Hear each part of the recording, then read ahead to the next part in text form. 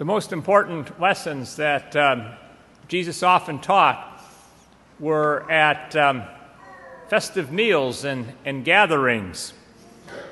They were more than just a time for people to get together and talk. Think about this for a moment. It was in the context of a meal that Jesus gave us the Eucharist, for which we are all gathered here in this hour.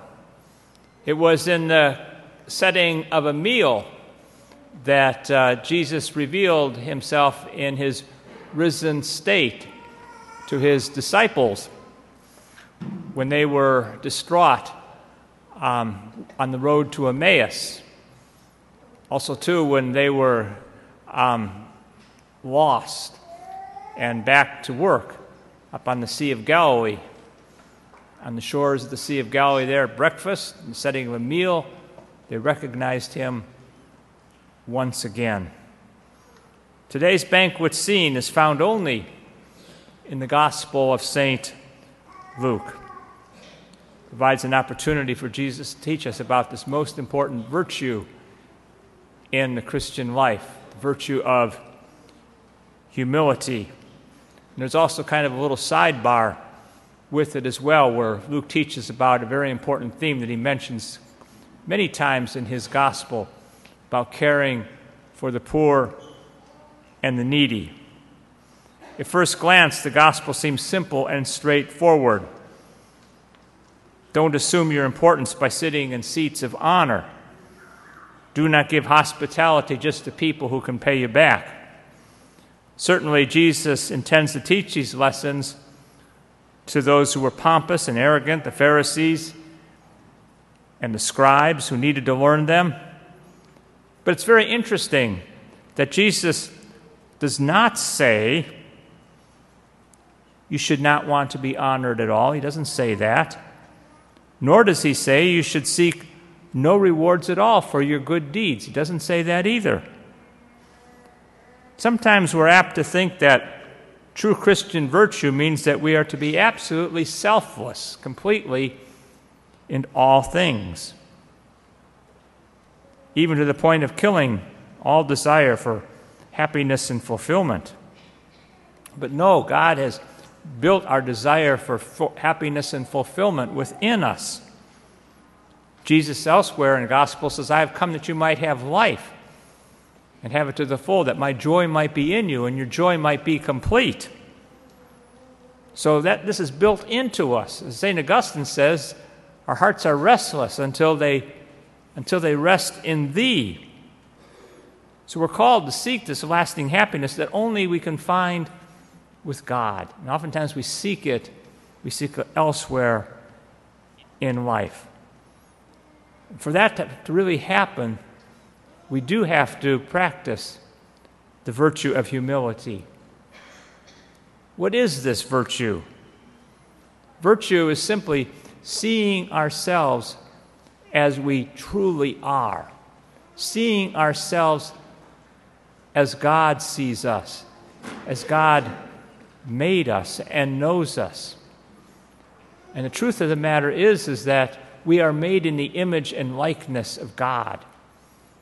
God has made us very beautiful. God has made us good. And so it's knowing ourselves as God knows us, not as we want to be, not as others want us to see us, but as God knows us and loves us. Coming to know that and grow in that, in that love. When we are humble in that sense, we're not tied down to looking for approval from others or for getting what we think we need to make us good that we don't have. That's going down the wrong road. Examples of people who are humble are oftentimes artists, who oftentimes live, when you think about it, artists oftentimes live as very, very poor people. They don't have much. And they're not tied down to what other people oftentimes think. They work because of what they have to develop their creative gifts, regardless of the praise or what others think. The work that's going on for the renovation of our church is being done by a very gifted architect, one whom I would call a real artist. And it's going to be a gift not only for our parish community now, but it's going to be a gift for the parish for ages to come. And that's hard for us to think in those kinds of concepts, that it's not just for us now or for the next 20 years. It's going to go on long beyond that, because we live today just oftentimes in the now. You know, our phones are good for a year or two, and then we change the plan and we get a new phone. Things don't last today. We live in a throwaway culture. But our church building, our worship, is not just throwaway. It isn't. It's meant to last for the ages. So our church is going to far outlast even the youngest of children here. It'll be here far beyond them for their grandchildren as well. Hard for us to think in those kinds of terms. Just a week ago, I had a wedding at Holy Cross Church in Columbus. It's the oldest church in the Diocese of Columbus. It's over 150 years old. It's a beautiful, beautiful church in downtown Columbus. It's older than our cathedral. And you walk into it, it's a magnificent old church. It really is. And it was built by poor Irish people that had nothing. But it's so beautiful when you walk into it. It really is. So it stands for the ages. It really does. And that's the vision. That's the vision of what we have for our church. And then we heard that in the very second reading today. It says from the letter of the Hebrews, "You have approached Mount Zion, the city of the living God, the heavenly Jerusalem, countless angels in festal gathering, and the assembly of the firstborn enrolled in heaven." You know, that's what you want to experience when you step foot into a church. That's what we're hoping to have a sense of when we walk into this building. That's what an artist does. That's what a good artist does. Another example, in the world of music. You know, our music today, we listen to it, and it's here today and gone tomorrow. But the great works of music really go far beyond just today. They go on for ages and ages and ages. Bach, he wrote a great mass, wrote many masses, but one of his masses, Mass in B minor, the most beautiful settings of the Mass ever created. But it was never performed even in his own lifetime. You see, Bach wasn't even of our faith, but he loved our faith. He was a Protestant. And since the Mass was Catholic, it could not be performed in the church that he belonged to. Besides that, the Masses that he created needed orchestras to perform them. And orchestras weren't permitted to be played in Catholic churches. So he writes this music that could not be performed in his time.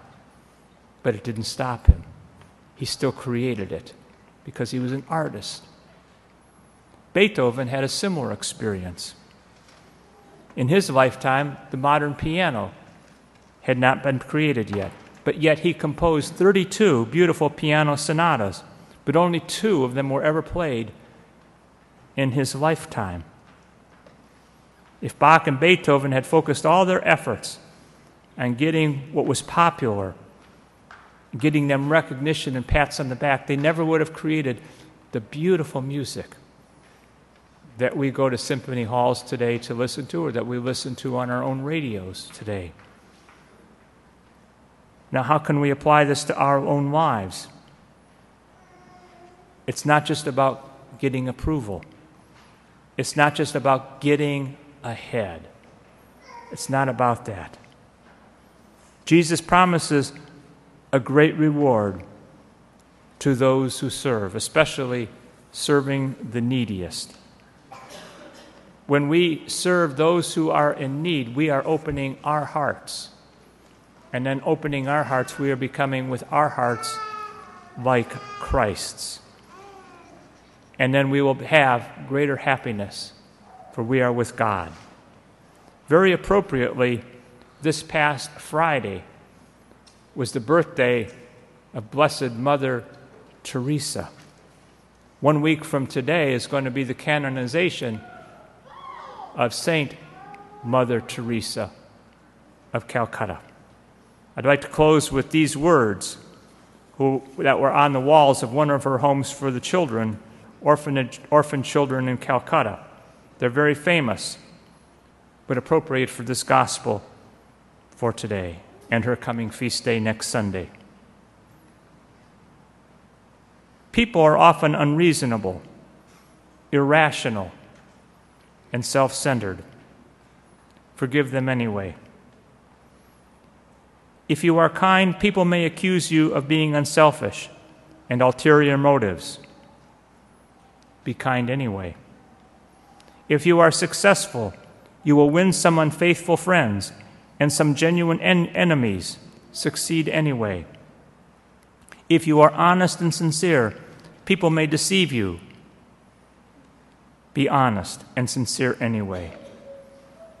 What you spend a year creating, others could destroy overnight. Create anyway. If you find serenity and happiness, some may be jealous. Be happy anyway. The good you do today will often be forgotten. Do good anyway. Give the best you have, and it will never be enough. Give the best anyway. In the final analysis, it is between you and God. It was never between you and them anyway.